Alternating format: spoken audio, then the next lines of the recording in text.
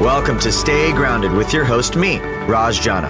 I'm the founder of Java Press Coffee Company, and my life changed after my mentor died with 3 months left until retirement. That experience inspired me to start a personal journey to discover how we can all live a purpose-driven and meaningful life starting today.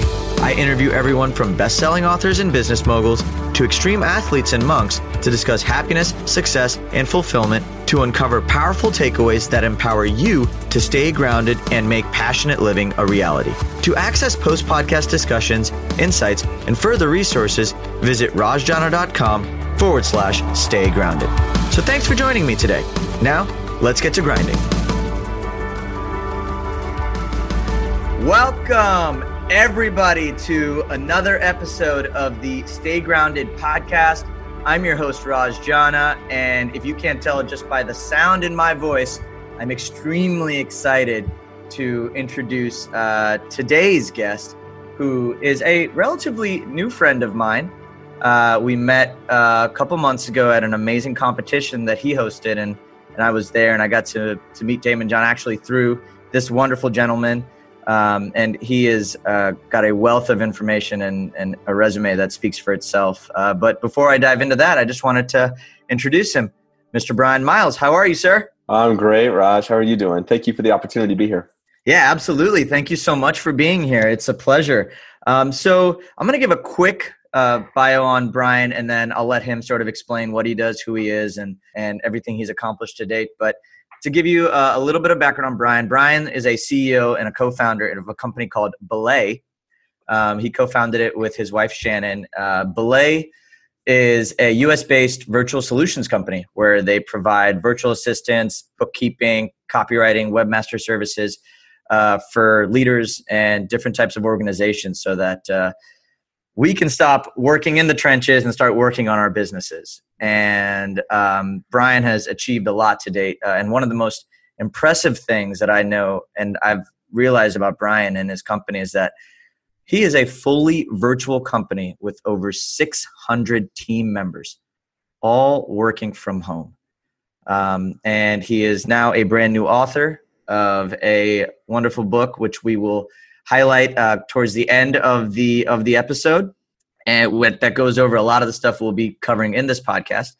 And so, Brian, like I said, man, please introduce yourself, and then we'll lead the conversation from there. Right on. Well, thank you, Raj, for the opportunity. I'm amazed sitting here 7 years into our business that I get the opportunity to do things like this, and I'm paid actually to share with people about our company. I mean, I'm a blessed man all the way around. What we've been able to accomplish, I know is not normal. We've grown from, we jumped out of small business really quick and kind of jumped into becoming a medium-sized organization. A lot of it in part because we weren't saddled by an office. We didn't have an actual physical office, and we were more agile and more flexible because of it. And that's part of our story over the course of 7 years is we built our virtual services business. So I think it's a joy to sit here and be able to talk to a great guy like you who's killing it in business and doing awesome, and get to share, about our story and our folks and how hard we work to serve other people. Absolutely. And I appreciate you saying that. I wanted to dive in before we started talking about health, wealth, happiness, and all in between. Why is having a virtual, just from your experience, why is having a virtual culture important to you? And what kind of growth do you think having a virtual culture over a conventional office, what kind of growth do you think that has on the employees and yourself on your own life, just from a happiness standpoint? Well, I can speak to 60 some odd employees here in Metro Atlanta that all work from home, and then all the other great people that represent our business as virtual assistants, as bookkeepers, writers, and webmasters, that the lion's share of them seem to be happier when they have workplace flexibility. So when we use the word virtual culture, it's really a remote, web-based workplace environment where people can work from home, leverage technology. And what I find is when people work from home and they have some autonomy in their day-to-day, they're genuinely more happy. Because they can contribute to more than just someone else's work. They can contribute to their family, to the needs of their family, and kind of teeter-totter that through the course of a day. And when a person feels like they're contributing not at work, but also at home, we found that they seemingly are more happy, and happy employees equal more engaged employees. They're connected to the mission of the organization. And for me personally, as an employer, I don't want my employees just to come here because they get a paycheck or benefits. I want them here because they want to be here and they're happy and they're connected to the mission of our business. And I think that if you look at the other larger organizations that are out there, kind of even bigger than us, that are all virtual, they've got an incredible group of employees that are very, very happy. And I think big business is catching on. There's in my book, I do talk about, there's a very large corporation that basically told 75% of its workforce that within 4 years, everybody will be working from home. And they're not small. They've got 5,600 employees at the time. And this is happening. So I would tell anybody that's listening, that's an owner of an organization that's of size, or even really startups, that the wave of what's next for the workplace is going remote. It's going virtual. And more employees are going to demand it. I think you kind of hit it on the head. Having happier employees allows them to deliver happier results in your business for your customers. I mean, we're a completely virtual organization. Well done. And I've seen that myself.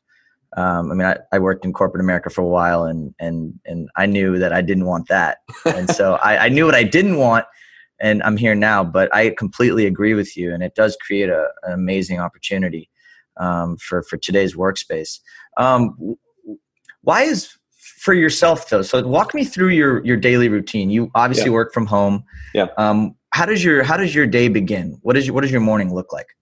Well, I'm likely up between 6 and 7 every day. I start off reflecting on kind of where I need to go that day, or anything that I need to kind of course correct from the day before. I will generally either read a book of some sort, or I'll journal for a season of time. I do journal. And then I have an app that I kind of use that holds me accountable, called the Strides app. And it just is kind of like, hey, I did this yesterday. Is this on par with what I'm trying to accomplish as a man, as a leader, as a husband, as a dad? And then my kids are generally up by 7. So I'm helping with my wife, Shannon. We're helping get them out the door between 7 and 8 o'clock. And then I don't rush right into work. At least I do my very best. I try and hold that off for about an hour, and I try and just engage with my wife that I co-founded the business with. We still have a lot to do day to day in the business, and we'll just kind of talk. Unless there's something pressing, we got to run to a meeting or something like that. But then my day working from home, I generally jump into email. I try and batch my email. That's a relatively new practice for me. Batching email has been a wonderful thing. So I just really kind of work through my email, and I am fortunate to have a great assistant that can help me do that. So she serves as air traffic control over my inbox for all day long. I like that, air traffic control. Yeah. So I'm able to batch my email. Now there are times when there's just something that's urgent. I got to knock it out in the middle of the day. That's okay. I'm not so rigid with it. I'll review my calendar for the day, and then I typically will be doing what I should be doing as a CEO of this company, which is opening doors for our company and networking and connecting with folks. And I have a bit of right now I'm in the midst of a couple things in terms of research. So I'm digging deep into some areas. So I carve out time for that. I am a huge believer of naps. So generally after lunch, I'll take about a 30-minute nap or less. I just need my mind to reboot. And when I was younger, I used to be embarrassed by that, but now I just need it. It helps me sustain the rest of my day. I've got mental clarity from that. I know the rhythm of my body, and I wake up just ready to go. And I know some people can't take naps. It wrecks them for the rest of the day. For me, it's just, it's a way for me to kind of reset the day. And my mind always seems to go.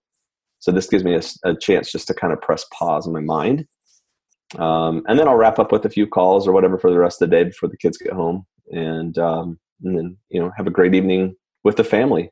That's a typical work day for me. It sounds structured.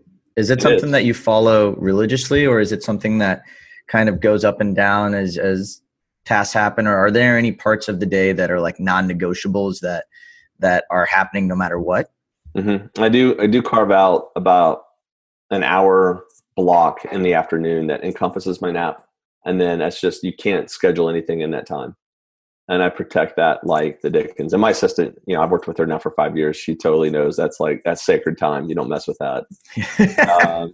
And then here's the other thing too, like this is a really practical thing, but I figured this out even before we started our company, is that I'm one person. I am one leader. So I have one calendar and it's all got to fit.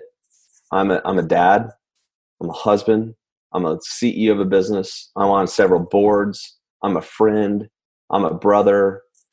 I'm many things to many people, and it's all got to fit on one calendar. So I have a highly color-coded calendar that my assistant Paige just sees. So like if things are in green, that's personal. Red's travel, podcast interviews or phone calls, that's yellow.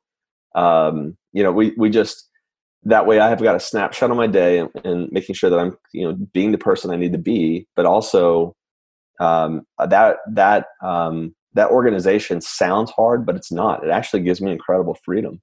I love that. So I actually might steal that from you. Please. So you color code your calendar based on activities you're doing, and that allows you to quickly assess whether you're doing the things you need to do to be the person you want to be. That's right. And it's more than, my identity is not wrapped up in me just being the CEO of this company. I'm the CEO of this company for a season at a time.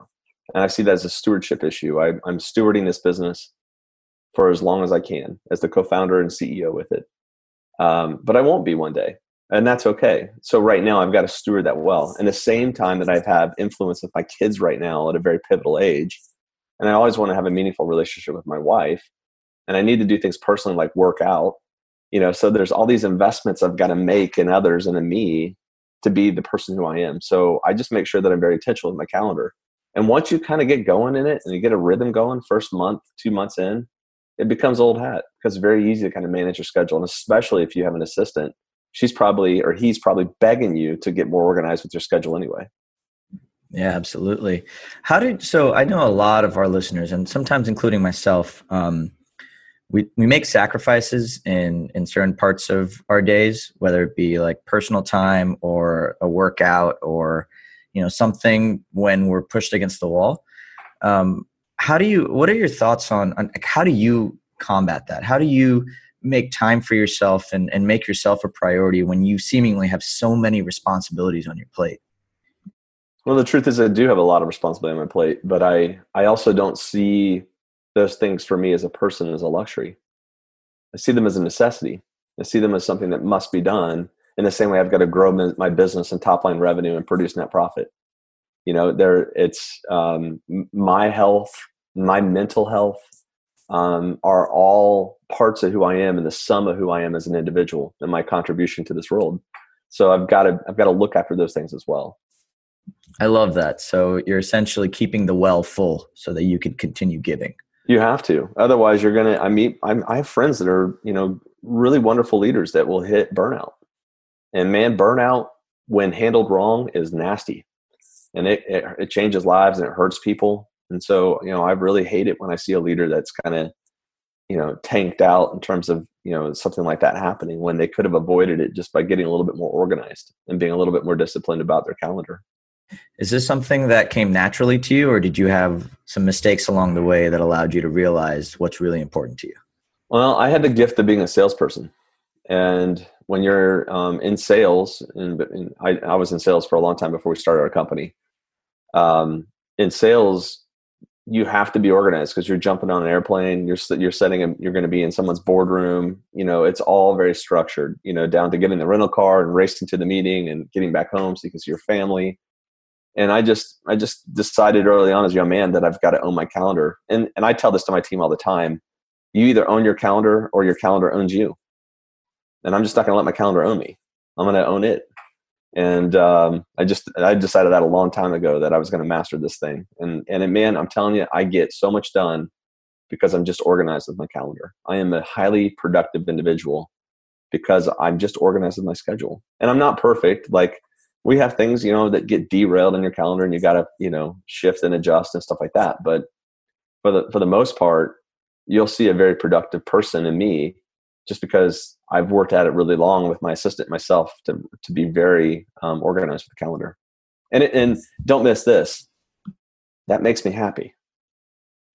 Organization makes me happy. I think the world either goes towards order or chaos, and happiness for me is having things in order. And I just, that for me brings happiness to me when I know where things are and I know how to, to go find something, or I know what my schedule looks like. That produces happiness in me. Yeah. Structure sets you free. I think so. No, that's amazing. I love that. I love that so much.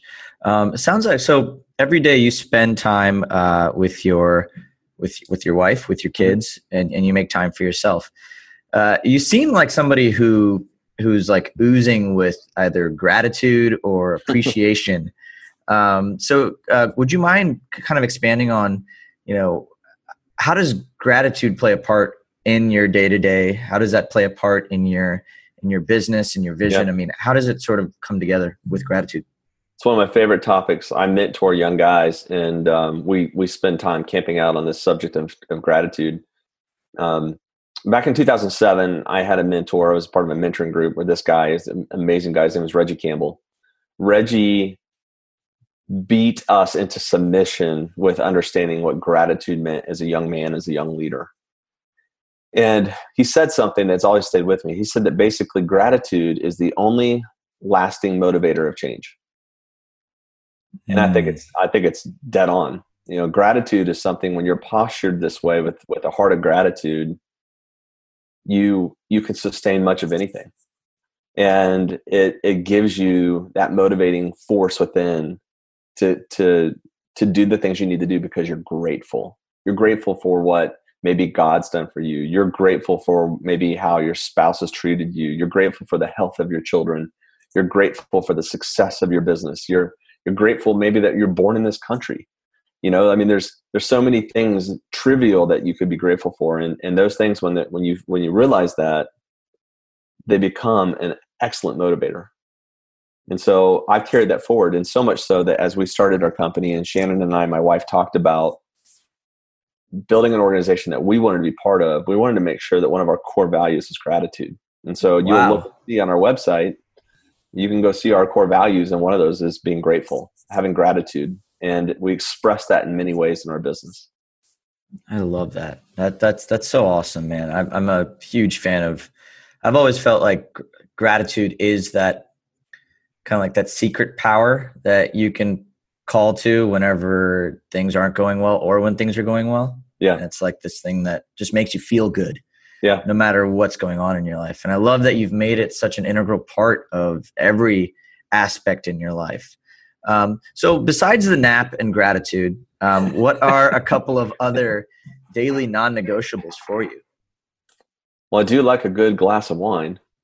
So I don't know that it's daily. It might be. I just, I enjoy relaxing, and I enjoy wine. I'm kind of I think one day, if this business goes well, and it seems to be, Lord willing, trending in that direction, I'd love to have a winery. There you go. But I'd say in terms of negotiables, I do pray daily. I'm thankful for a creator that gave me this opportunity, and I beg him for wisdom. And not just this, I don't beg just for wisdom. I also beg for the courage to act when I get that wisdom. And so each day it's kind of a non-negotiable. You'll find me not just at one time, but kind of throughout the course of the day, I will have found myself in prayer at one point or another, or in meditation, however you want to look at that, but in a reflective state that acknowledges that I'm no one. I'm just a guy that was created to do something of meaning. How often do you reflect on just what you're doing? Do you reflect daily, weekly? Daily. And that happens in my journal. A lot of times I've had friends that they'll journal, and it'll be like a stream of consciousness. And for me, I just can't journal like that. I'm not that kind of journaler. Rather, what I do is at the top of each, new page, I'll ask myself a question, and then I'll just try and answer that question. Maybe I had an argument with an employee or something like that, and maybe I'll be thinking about that argument. And so I'll ask myself, what's going on within me that I'm arguing with this person in my head? And I'll wrestle that out on a sheet of paper. Or I might ask, hey, what am I grateful for today? In this next season ahead, are the goals that I've set out scary enough? So I'm always asking myself questions, and I do that on a daily basis. That's my reflective time. I like that a lot. And so you make it a consistent part of your day, and it's fueled by whatever you're feeling, which takes away kind of like I've always felt like journaling for me, I do it, and then I'll step back when I force myself to do it. But if it's something that comes from like whatever I'm feeling and not really forced, I just feel like I would stick with it more. So is that kind of like resonating with you? Like, is it just something that you do because it makes you feel good every day? And I do it for me. I'm introverted, so I do it for me because I get energy that way. I get energy when I'm away from people, and so this brings me energy. But I also do it because I can be very scattered in my thoughts, and so it kind of brings me to a focal point with my mind to think about something that's important. And it's just become a very rewarding part of my life. I've now got 3 journals that sit in a safe in my house that one day my kids are going to read, and they're going to see how I wrestled with certain things, and I was a human being, and I screwed up and I made mistakes, and they're going to read that one day and go, man, my dad was a human. Like look, check that out. He's struggling with the same things that I'm struggling with, and I see it as a gift, and I'm very brutally honest in it. I don't hold anything back, and I think that it's a great outlet for me as a person. And here's the thing, like when you hear this, I bet some of you are probably rolling your eyes. You're probably like, man, how much time does this dude have on his hands? Right? This takes no more than 5-10 minutes a day. Yeah. And for me, man, to pray and to think about those types of things, that's just kind of, I literally just got out of an exercise. I went on a run before this podcast interview, and on the run I was praying. So like I find it in the middle of my day. I find those moments, and you can incorporate those things into your life as well. And I certainly encourage you to. You're very intentional with your time. How did you cultivate that practice of being intentional with time? I'm sure it happened is there a practice you do to just bring yourself back to realizing that, like this is stuff I need to make, this is time I need to do. Like I find myself getting lost in a lot of the weeds. Yeah. And I try to bring myself back to center of intention and being there, but I do slip. So do you have any tips for maybe some of our listeners who might be in the same place? I think the reason why I'm so intentional with my time, and the reason why for a long time I have been intentional, is because I lost my dad. He died of cancer when he was 56. And I just got to this place where I'm like, man, we just don't have the time that we think. Yeah. And if I'm going to make a dent in this world, I have only a certain amount of time. I have the same amount of time as you. I have the same amount of time as anybody listening to this. I have the same amount of time as President Trump or Hillary Clinton or President Obama or Richard Branson. Like I've got the same amount of time. And so rather than watch that time be wasted away or being lost in the weeds or scattered, I'd rather just be intentional about it. And I also believe that I'm here for a greater purpose. And so when I kind of walk through my day like that, time becomes a bit more intentional. Now, don't get me wrong. I still like to goof off on the weekends and have fun at night. And, I'm addicted to the show Survivor. I have been forever, like I have my things too, but in my day, I'm really intentional. I think a lot of it stems from the fact that a great man that I love very much died too early. And I think that that's always kind of had a huge impression on me. When did your father pass? In 1999. Okay. I was 24, and it was a horrific way to pass away. He had lung cancer, and I don't wish that on any family. It's a terrible thing. And he was a manager for Michael's, which is an arts and crafts store. Mm-hmm. And I saw him just work crazy hours. And retail has a tendency to do that. You kind of work people to death in retail, and I saw him work really hard.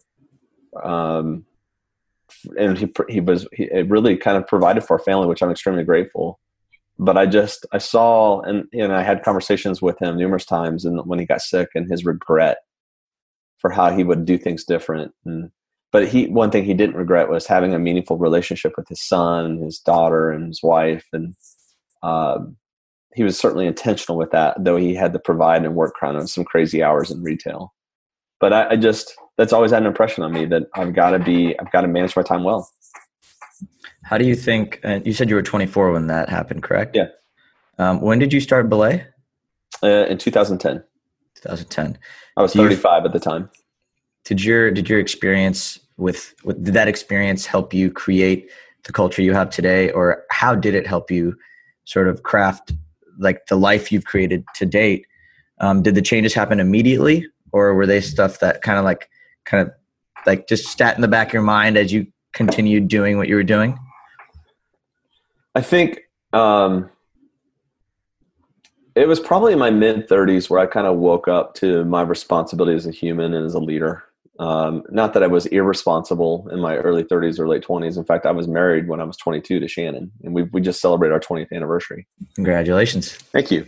And you met Shannon, so I outpunted my coverage. So I'm very fortunate to be married to her. But I think, with my dad dying when I was a young man, I've been intentional to find mentors.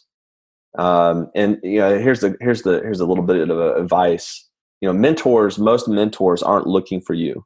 You got to go looking for them, and you've got to get in their damage path, and you've got to create a plan for how you would like to see them coach you. If you've got this big head, like you think that someone's just going to approach you and want to pour themselves onto you, you're nuts. You kind of got to get in their damage path and ask them questions. And I was just intentional to do that. And along the way, in the absence of having a really great dad, I found some fantastic mentors that are my friends today, and some have become advisors to my business. And they've given me that wisdom that's been there. And the wisdom that they've given me has really, a lot of it's been through their pain and through their mistakes. And so I've just tried to observe those things and carry those things into my life, my personal life, into our business, and just be a good student of other people's mistakes. And then, when I mentor guys, and every other year I mentor 4 guys in their mid-20s. And it's a year-long commitment. They sign a covenant with me. Like, it's a big deal. Like, it's like getting a baby MBA with me. But when I do that, though, I share with them everything, the good, the bad, the ugly, in the hopes that they'll take that and become a better person and leader as a result of it. And so now I've graduated 2 groups of guys, and it's awesome. It's a wonderful thing to have mentored guys in a very intentional way. What a wonderful way of giving back, Brian. I love that. I love that. I'm very inspired by you as a human being. No, thank you. Beyond what you've achieved with the company, and now with the new book, which I want to start talking about. But I think that what you've created with your company is 100% a reflection of who you are as an individual and your wife. Oh, thank you. Thank you. I appreciate it. I'm very, very grateful to be having this conversation with you. So likewise, your new book, Virtual Culture Book.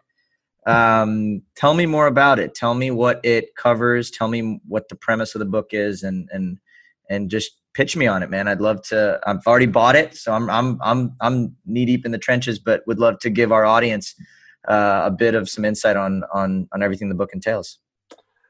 Yeah. So virtual culture it's a couple things. It's our playbook for how we started our company.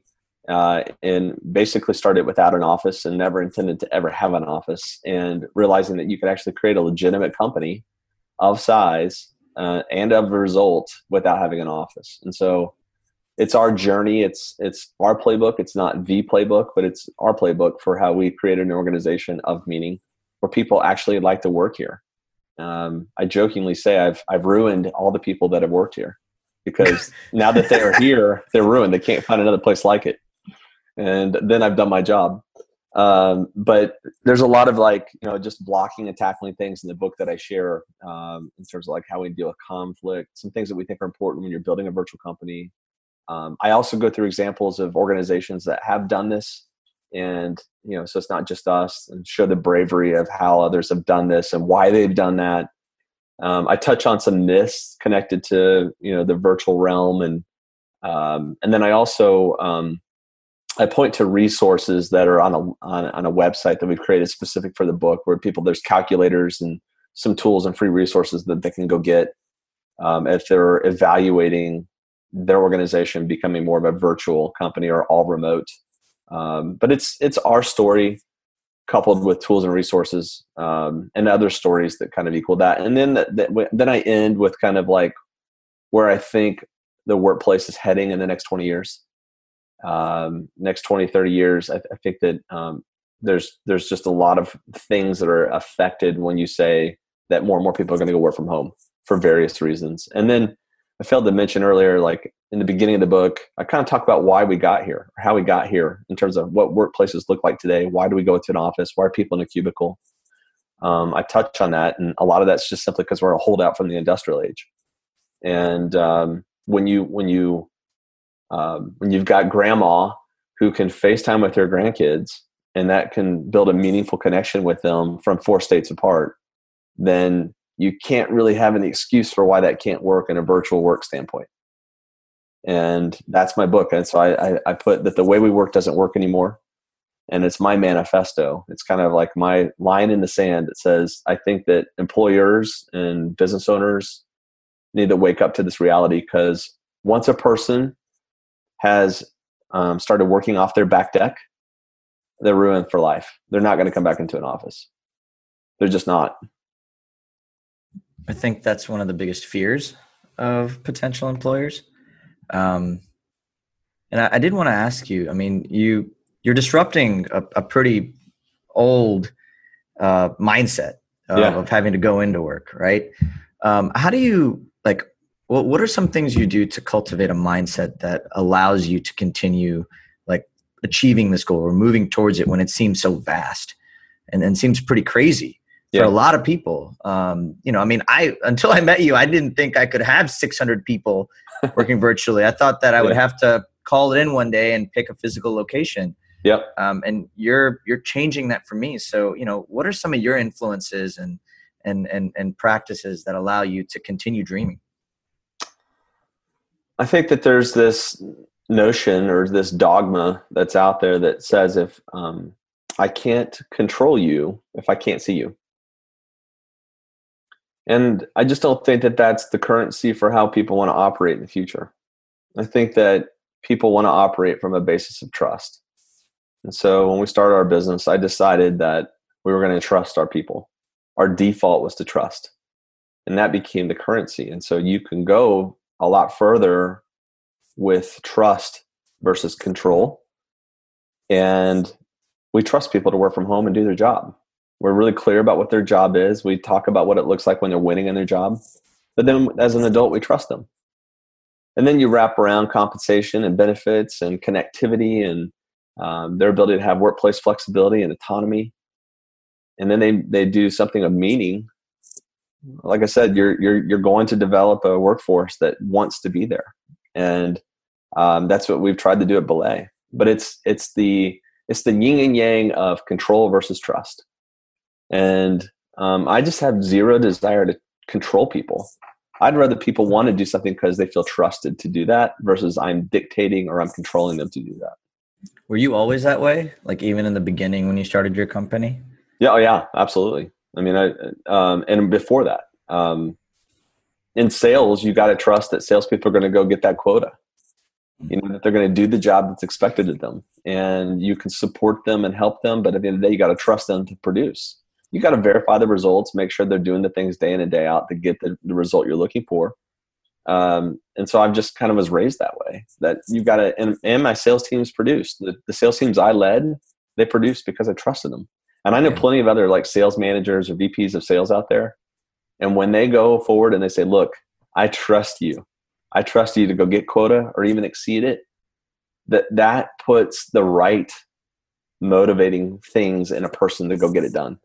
And it's true, whether they're building a car for you or, shipping coffee or making sales calls, when they feel trusted, look out. It's an amazing person that you want on your team versus when they feel controlled or they're just there for a paycheck. I love that. I can't, you've dropped so many little nuggets in this 1 45-minute interview that This is amazing. Wow. Yeah. Like I said, Brian, I'm beyond just inspired and very grateful that you are here and you are who you are. Well, thank you. You set a very inspiring example for myself, and I know our listeners to make time for the things that are important to us. And some of the things you shared, especially with the calendar. I mean, I'm like messaging my assistant right now, like, please let's start this now. And so, I wanted to kind of bring everything together full circle with a question.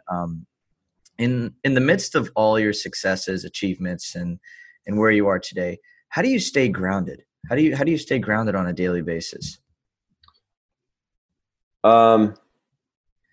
And grounded can mean different things. To you, what does staying grounded mean, and how do you cultivate that on a daily basis? I think I stay grounded when I think about the word stewardship. Churches love this word, but stewardship is really simple. Steward is just being a manager of something for a season of time. It's not just a manager. It's coupled with a season of time. And I am a steward of my kids right now. I'm a steward of this business right now. I'm a steward of certain relationships or boards I sit on. At times when I mentor guys, I'm a steward, and I see it for a season of time. John Maxwell, who's a really prolific leadership author, speaker guy, he says that, like, you want to see the impact a leader has on an organization, pretend the leader has his hand in a bucket and his hand represents his leadership. Well, the minute he pulls his hand out of that bucket of water, what happens? All the water kind of fills in where the hand was. And I think the more real you can be about who you are and your place in time, and also that you recognize your responsibility is seasonal, not forever, that you just approach life a lot different. You become more intentional. You realize that each conversation actually does matter. You are more present. You're not flipping through social media trying to do 52 things. You realize that you're there for a finite time, and that drives me, that grounds me. And like I said, I'm far from perfect too. I mean, you'll find that I have my fair share of screw ups. I'm not a perfect leader. I'm not a perfect person. I'm not a perfect husband or a father either. But stewardship is something that really is ingrained deeply in me, and it only works again when it's coupled with a season of time. You're here doing the things you are for a season of time. And so you should be the best steward. And another word for steward is manager of the things that have been given to you. Oh, God, that's so good. That season of time thing is powerful. It adds a sense of urgency. That's right. To where you can't just slack off now and then pick up being a manager later, because your time as that manager will pass. That's right. And I think that's a really powerful way to look at it and a powerful motivator. You're right. Brian, this is, God, what a way to wrap it up. To anybody who wants to learn more about you, belaysolutions.com. That's right. So like I said, guys, I personally have an assistant from Belay, and Sarah is a rock star on our team. So if anybody else is looking for an assistant or a helping hand to come in and free up some time back into your life so that you can start to create and live a life that you're proud of, definitely check them out. And Brian's book is also out at virtualculturebook.com. They're on Amazon, and yeah, like I said, I just picked it up and I can't wait to go through it. Brian, again, man, thank you so much for taking the time to be here with us. Thank you, Raj. If anybody in our audience wanted to reach out to you, do you have any places where they can go to get in touch or anything along those lines? Absolutely. A good place to start would be virtualculturebook.com. That's a great place. And then on there are like all my social media links. And I'm all over Twitter, Instagram, Facebook. I interact with everybody on social media all the time. And I've got a great team that helps me do that. But I am on there a ton. Just making sure that I'm interacting with folks when I'm not doing something that I should be very intentional about. So perfect. So you're fun. So you're fun when you interact. I try to be. Yeah. Yeah. And you know, the book is a really great insight into me as a leader, I think, but also our organization. And you know, I love engaging with people on social media, and the response has been really, frankly, overwhelming. I did not anticipate that this would actually resonate like it has. So I thank you for sharing this book with your audience. It means a lot. No, absolutely. Like I said, the pleasure's all mine. I feel like I'm going to have to be going over these show notes pretty consistently for the next month or so. So again, Brian, thank you so much. To everyone listening, this wraps up another episode of the Stay Grounded podcast. Again, I'm your host, Raj Jana, and until next time, stay grounded. Thanks for joining us today on this episode of the Stay Grounded podcast, brought to you by Java Press Coffee Company. My name is Raj, and I hope you found this interview helpful as you create your own ways to make daily happiness a priority. If you're interested in learning more about how your morning coffee can turn into a consistent source of joy in your life, visit www.javapress.com to learn how our products can help you do that, and use the coupon code PODCAST for 10% off your purchase. Again, thanks so much for joining us. Stay grounded.